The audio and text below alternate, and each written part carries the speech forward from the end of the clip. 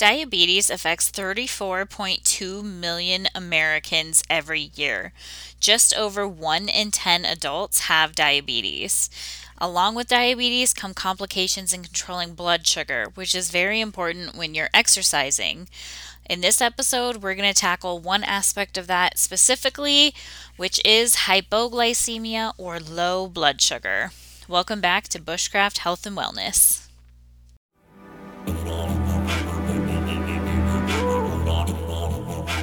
Welcome to Bushcraft Health and Wellness, the podcast for anyone who spends time outdoors that wants to learn about staying healthy with wellness and preparedness. If you want to keep the high-stoke, full-send adventures going for years to come, you need to start with the basics, because we all want to stay well, play hard, and recover fast. And I want to help you lay a good foundation through memorable stories and helpful tips. I'm Mandy, and when I'm not traveling across the country living out of my Jeep, I'm working as a nurse and planning my next adventure, and I want to share everything I know with you. In addition to new episodes every week, I also create a summary sheet with all of the main points. So check out the show notes for that, plus all of the great source materials. So buckle in and let's go. Quick disclaimer, this podcast does not replace medical advice from a doctor. You should talk to your primary care physician before making any changes to medications or treatments. This podcast also does not take the place of wilderness first aid, CPR, or any other medical training, which are recommended. I make my best attempt to be as up-to-date and accurate as possible, but I am human and make mistakes. Medical content and descriptions of sometimes gory situations may be more adult in nature. Listener discretion is advised.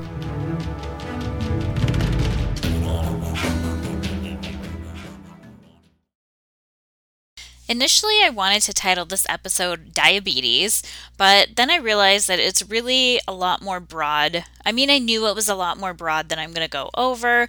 However, for this episode, I'm really just going to focus on the hypoglycemia or low blood sugar aspect of it, because I think that is a lot more common and a lot more possible in any sort of environment, especially in austere environments. Hyperglycemia is definitely possible and it's still an issue. However, this is less likely to be a problem when you're out hiking for a long period of time. Not to say it's not possible at all, it's just not usually something that you're going to see, and it's something that we can definitely talk about more in a future episode. So hypoglycemia, or low blood sugar, is more likely to happen in an austere environment than hyperglycemia, because hyperglycemia usually builds up over a while, and most instances, however not all, of diabetic ketoacidosis or HHS, which I cannot remember, it's something hyperosmolar syndrome, usually occur in individuals who are unaware that they have diabetes or those with poor control of their diabetes to begin with. There are usually also some warning signs for a while before that person actually suffers from the effects of hyperglycemia. Hypoglycemia, on the other hand, is rather acute and often intensified by a combination of things like exercise, low-calorie intake, and other such things that you will encounter when you're recreating for a long period of time. These patients also tend to deteriorate rather quickly if not treated. If they become unconscious and unresponsive, then they have a lot more difficulties in the treatment area, and you should act quickly regardless. They could begin to seize once they reach this point, and that's definitely not going to make their situation better. And when I say that this progresses quickly, I mean quickly. 1 minute they are walking and everything's fine, and the next they're on the ground seizing. That might seem dramatic, but it really isn't. I went to high school with a girl who didn't feel well, so she asked to go to the office, and she didn't even make it all the way there.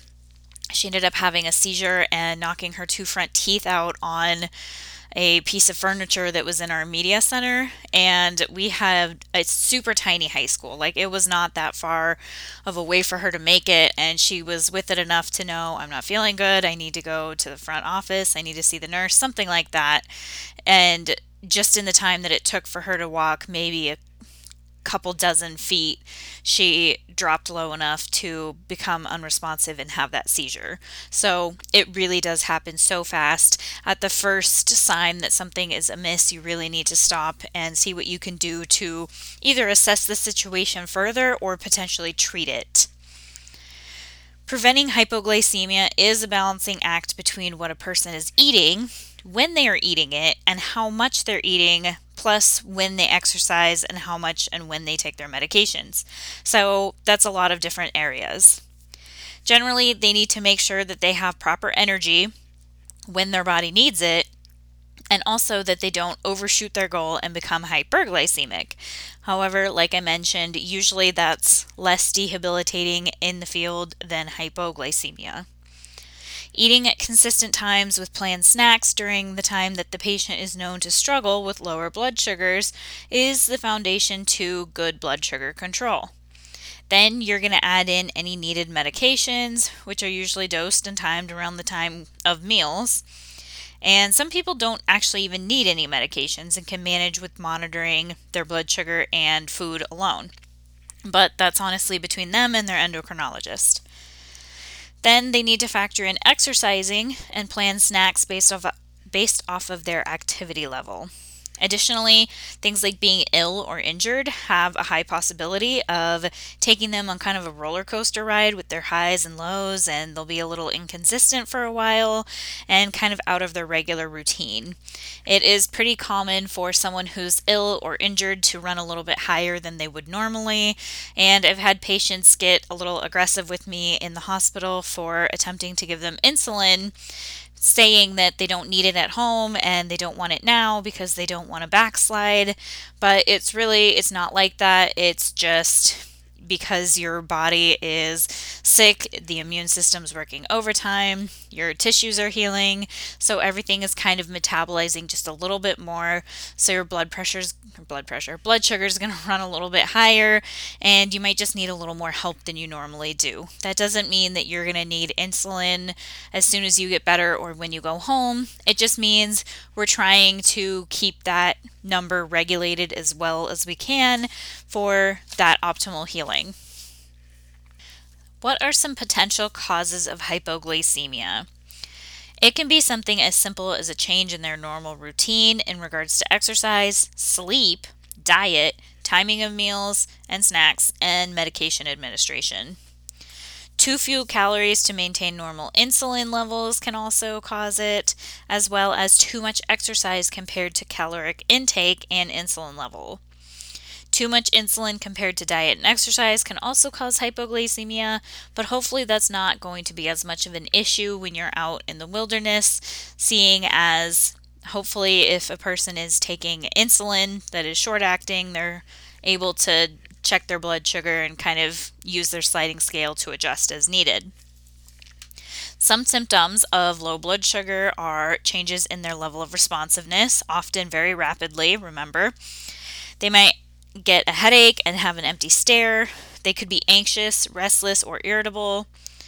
They might have sweaty, cool skin. There is this little rhyme, I guess, that I sometimes used in nursing school to try and remember the symptoms associated with hyper versus hypoglycemia.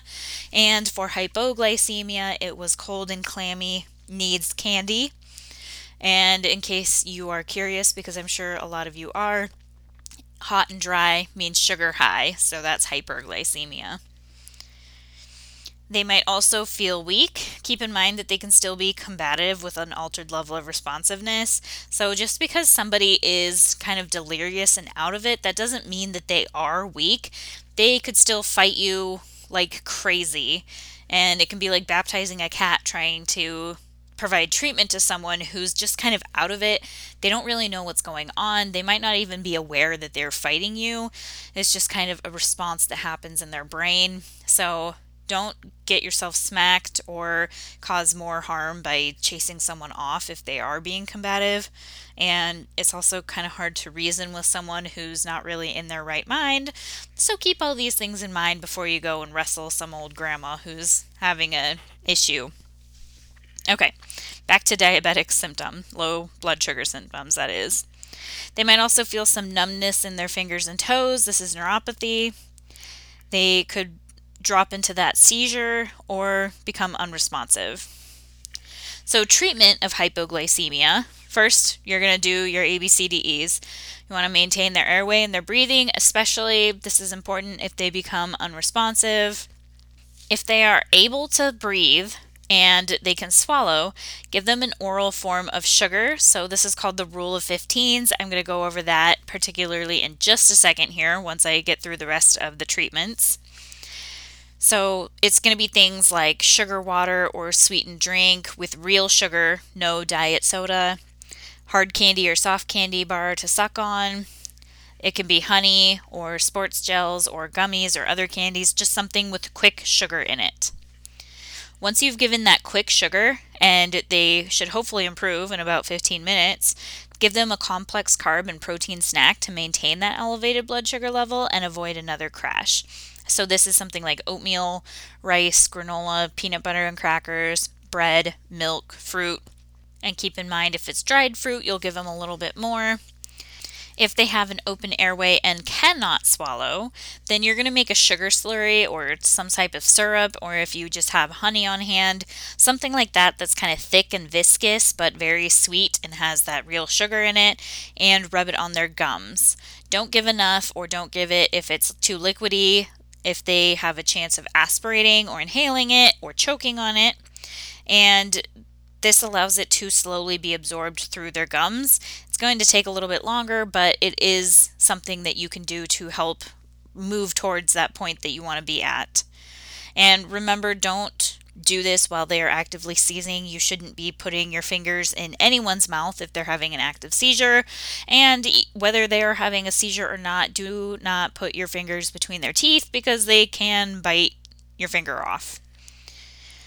Also, at this point, you want to place them on their side in recovery position so they don't inhale any liquids, whether it's those that you are trying to put in their mouth or if something comes up, you don't want it going back down. Do not give them any insulin. If they have glucose tablets or glucagon with them, you can look at the label and use those if you need. Glucose tablets are just kind of like little dried sugar tablets that they can chew on and eat for quick glucose. And glucagon is an injection that some people are prescribed if they have issues with hypoglycemia, in which case I would recommend that you read the label, and hopefully if this is the case, you've had a chance to talk about them with it and you've familiarized yourself with the process a little bit and where they keep it and stuff like that. Also, since I just briefly touched on do not give them insulin, I'm going to cover this a little bit more in a second, but if they have an insulin pump, I know it's kind of counterintuitive, but just don't touch it. That is way above your skill level. It would be above my skill level as a nurse, so that's really between them and their doctor to try and figure out. Your priority is going to be getting that sugar and carb in them to try and bring their blood sugar back up. So the rule of 15s, let's go over that real quick. This is a commonly used guideline for treatment that says to consume 15 grams of carbohydrates, then recheck their blood sugar in 15 minutes. So this is kind of assuming that you have a glucometer available, but if you don't, you can still use this, give them that 15 grams of carbohydrate, and then wait 15 minutes and kind of reassess how they feel. This isn't to say that you're just going to ignore them for those 15 minutes and then come back. Just, you don't have to ask them every 2 minutes how they feel, and just kind of monitor their vitals and their symptoms and then reassess them in 15 minutes. If you do have a glucometer though, and their blood sugar is still under about 70 milligrams per deciliter, I believe that's deciliter, mg per dl, repeat the process. Once the blood sugar is over that 70, or whatever the set point agreed upon with the patient and their doctor, then they are ready to consume a more complex carbohydrate and protein to sustain that level.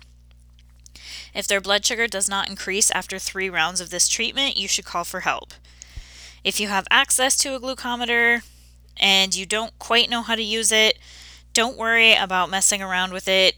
Give them a piece of candy or whatever you have figured out is 15 grams of carbohydrate, and just get that into their system first, and then you can worry about the glucometer later, because it's usually thought that having them run low and get too low is a lot more dangerous than if they're already high. You giving them 15 grams of carbohydrate isn't really going to push them over that edge where it's going to cause harm. So it's better to err on the side of caution and give them that carb to get their blood sugar back up. So 15 grams of carbohydrate is approximately 3 to 4 pieces of candy, 2 to 4 glucose tablets if that's what they have, half a cup of regular juice or regular soda, 3 teaspoons of sugar, or 2 teaspoons of honey. So that sugar or that honey, probably make it, well, the honey I guess they can just eat, but sugar, maybe mix it with a little bit of water so that they aren't just eating straight up sugar. I know some people carry like little sugar packets or those little single-use honey packets. Something like that might be handy to keep on hand if they do not carry those glucose tabs, or a lot of diabetics will just have non-sugar-free regular hard candy in their pocket that they carry for just these situations. So, some evacuation criteria to look for. You should always have a plan if you're going out on an outdoor adventure and you're diabetic, or if you will be traveling with a diabetic. Just take a minute and work out a plan, talk to each other, understand what is normal for them, what their telling symptoms might be, and what their needs and medications are. When in doubt, if a diabetic becomes unresponsive, assume it's low blood sugar and treat as such. You're going to evacuate anyone with a decreased level of consciousness or level of responsiveness that is not responding to treatment.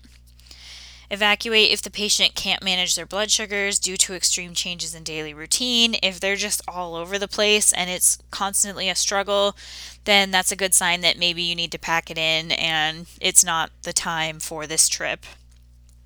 And consider evacuation if the cause of illness is unclear.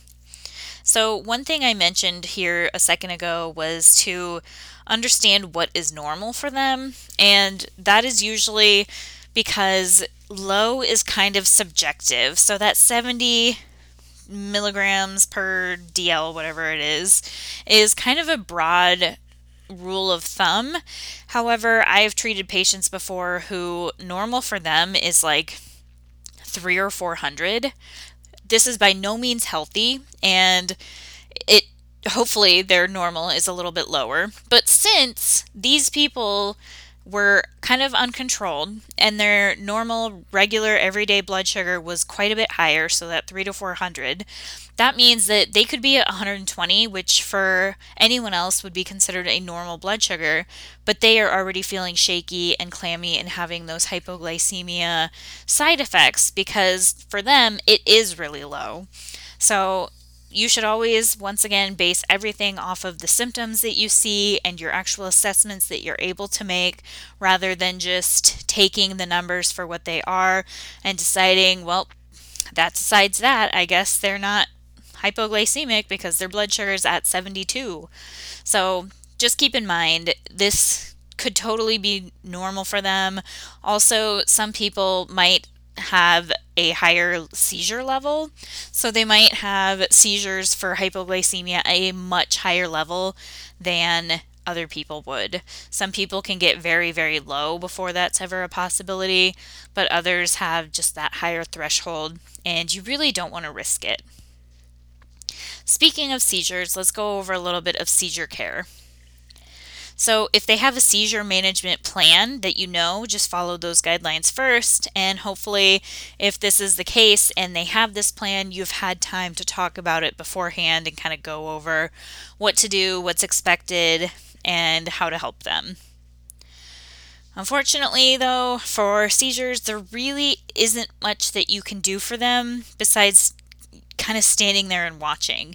You're going to feel really worthless, and all you can really do is make sure that they're safe during the seizure and trying to reorient and make them comfortable after the fact. So don't attempt to restrain them or restrict them in any way. Whenever you can, try and roll them on their side, and that will help reduce the risk of aspiration, so inhaling any sort of fluids into the lungs. Remove them from dangers such as edges of cliffs, bodies of water, and sharp or solid objects that they might hit their head on. And if they sustained a fall, you might need to check their neurologic status, so that level of consciousness and level of responsiveness once the seizure stops and they regain their alertness. And first assist them into a sitting position before attempting to stand. They'll probably need to lay or sit down for a little while and kind of regain their bearings afterwards. If you suspect the seizure was caused by hypoglycemia, attempt to administer that sugar slurry to their gums once they stop seizing and call for rescue if you're able to.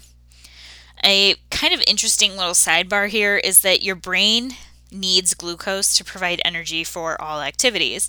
This is not new, we already knew this. However, your brain is very specific about the level of glucose that it needs, and these seizures can occur due to that severely low blood sugar level. Ironically, though, the seizure activity eats up a lot of glucose, so once they reach the point of seizure-like activity or loss of consciousness, this is now considered a medical emergency. If there's a second person around, then the most useful thing that they can do is to record the events of the seizure. Things like when it started, how long it lasted, how long each phase lasts, any pauses in activity, and maybe even a description of the activity. Like I've said a couple times before, there's really no such thing as too much information, and this is kind of one of those things that we record in hospitals whenever possible. Is very useful to know if they have a seizure that goes on for many minutes. That's even more of a medical emergency, and that's actually getting into the point where there's a concern that they're gonna go way into the red with their blood glucose that's available because of all that seizure activity that eats it up so quickly. They're also likely going to be very confused and very tired after a seizure, so you want to just take it slow with them, reorient them to their surroundings very slowly while reassuring them that you're there with them and that you're going to help and that everything's okay. You're then going to reassess them frequently, including neurologic status, vital signs, and their blood glucose level if you have access to a glucometer. And since we're on this topic, let's go over some glucometer stuff real quick. Glucometers usually consist of three main components: the glucometer, so the machine itself, the test strips, and a lancet, which is the little pokey thing, the little finger pokey thing. That being said, there's so many different kinds of glucometer, and some are different than others, but the main idea is that you poke the finger to get a drop of blood, you insert a test strip into the glucometer, and then that test strip will suck up the blood droplet and give you a reading. They can sometimes be a little tricky to use depending on the timing, as there's sometimes an auto shut-off after a few seconds to preserve battery life. And trust me, even as a nurse who has done quite a few blood sugars, sometimes I really struggle with this because you have to poke the finger, you want to wipe off the first drop of blood, I don't know why, just because. It's considered the second drop is more accurate. And then you want to stick the strip in the glucometer. Then you have to watch it and wait for it to tell you that it's ready. Sometimes this means that there's a flashing drop of blood. That means it's waiting for the blood. And then you put the strip in correctly, put the open end up to the drop of blood, and it gets sucked up all the way. If there's not enough blood, or if you don't apply it at the right time, or if for whatever reason the strip just doesn't soak up enough blood, then it's not going to give you a reading. It's going to make you do everything all over again. And usually once a strip has had a little bit of blood on it, you can't use it again. You're not going to be able to get it to soak up blood again, so you'll have to get a completely new strip. So if anyone has any practice in doing this, maybe let them perform this part of it, or maybe practice when you're back at home or at the vehicle with a few extra supplies so that you don't waste all of your supplies while you're out there. It's also very recommended that you wash off their finger, and this is for multiple reasons, the first of which just being sanitation and cleanliness. You don't want, I know it's a very small wound, but you don't want it to get infected, especially since they are kind of immunocompromised already, and their hand could be who knows how dirty at this point. Plus, if they have something, if you had honey with breakfast and they still have some of that honey on their finger, and now you take their blood sugar on that exact spot, it's going to give you a wildly inaccurate reading. I remember once I was testing a patient's blood sugar after dinner, and we kind of did the thing, sucked up the blood, and the glucometer spit out the number high, which means that it's so high that the glucometer won't even give you a number. So I was sitting there thinking, oh my gosh, great. I'm going to have to call the doctor and get extra orders. I'm going to have to come back. This is such a hassle. And then I asked him what the stain on his shirt was, because he had a very ominous looking dark red stain on his white t-shirt. And he's like, oh, that's just grape jelly. So I'm like, you know what, let's wash your finger off with this alcohol swab and try again. So we did. We took a clean finger this time, checked it again, and his blood sugar was like 121. So super glad I didn't give him 10 plus units of insulin and have to call the doctor and do all that stuff, because he probably would have crashed later. But it was definitely a good reminder to make sure that they are cleaning off their finger, or that you're cleaning off the finger before you test in that spot, just because you never know what's going to be on it. And yes, if there is that external sugar on the finger and then the blood kind of picks it up a little bit and then it gets sucked up into the strip, it's going to be a pretty inaccurate number. Glucometers are also known to potentially fail in certain conditions like high altitude, cold weather, or if they get submerged in water, which is definitely not recommended. So try and keep them warm and protected for the best results. And once again, these are pretty approximate, and it really just depends on the person, but approximately a normal fasting, so before you eat, blood sugar is 70 to 105. Critically low is anything 45 to 50 or lower. And critical high is anything above 400. So just remember, these are approximations. These numbers are not hard and fast. If somebody is used to running above 400, then they might be completely unfazed by it. However, then when they get down to 99, they're going to feel like they're hypoglycemic, and they have a potential to go into that seizure activity at what would be considered a normal blood sugar for you or I. Okay, moving on from glucometers, let's talk for a second about insulin pumps. This is literally going to be a second. I don't have much to say about them other than if you are not part of their personal care team, you should just not touch their insulin pump. If the patient is still alert, they can do this themselves, and that can also be a part of their plan with their provider. It's just better to not mess with them. These are very complicated, very finely tuned machines, and it takes a while for them to get calibrated and worked out correctly. So don't even turn it off. Just don't do anything with it unless a physician themselves have instructed you to do otherwise. And this physician should be familiar with their normal care plan. One last diabetic tech thing that I want to cover is glucagon injections. Talked about these very briefly. It is just an emergency medication to help very low blood sugar. And even though it sounds very similar to glucose, it is not quite the same. So don't think that they're completely interchangeable. Glucagon usually comes in an intramuscular injection form, and it most often comes in an auto-injector pen, similar to an EpiPen, and it is recommended that you go through training or some sort of practice with the pen before administering it. You can still probably figure it out by reading the instructions on the label or go through some sort of game plan with the person who is carrying it. It's also very important to follow these instructions exactly and only take as much as prescribed by the doctor. They could have multiple doses in one pen, or for whatever reason, they might need more than one pen. So don't just assume that, oh, yep, they just get everything. Follow the directions. Glucagon can also come in a powder form, in which case there should be a a vial of liquid to reconstitute it as well, plus a syringe and a needle.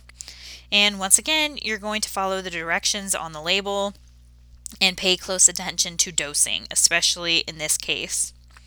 After administration of glucagon, the patient should show signs of improvement in 15 minutes. I'm not sure if I really stressed that enough during the rule of 15s.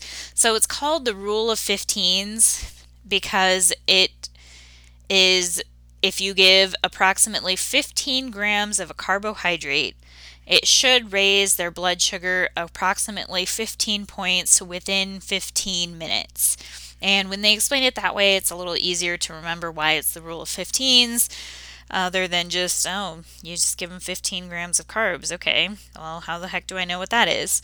So it's just a fun little way to remember it. It doesn't mean if you have 20 grams of carbs, you should try and measure it out or think about finding something else if all you have is like a Cliff Bar or something. It doesn't have to be exact. Carbs are carbs. You just want to avoid going over too much, which if they're pretty well controlled on a regular basis, hopefully you won't have too much of an issue with that. If you do, there might be something deeper going on that they need to be evacuated and go talk to a doctor about anyway. So just keep in mind it's 15, 15, 15 just to try and make it kind of catchy and memorable. And that is actually it for hypoglycemia. So this was actually a pretty fun episode. I had a lot of fun putting it together and researching some of this stuff. Diabetes is one of those issues that, yes, it is very common and very well known within nursing, but it's also extremely complicated and complex. And there are nurses whose full-time job is to be a diabetic educator, and they still tell me that they learn something new every day. So don't feel bad if you kind of don't understand it. It's okay. You can always ask for help, or you can just ask for direction if you know someone who does have diabetes that is going to maybe need your assistance with something. So once again, don't forget to check out the show notes for the tip sheet and the newsletter with the reference material. Also give me a rate and review. That would be amazing. And go follow me on Insta, and I will see you next week. Thanks.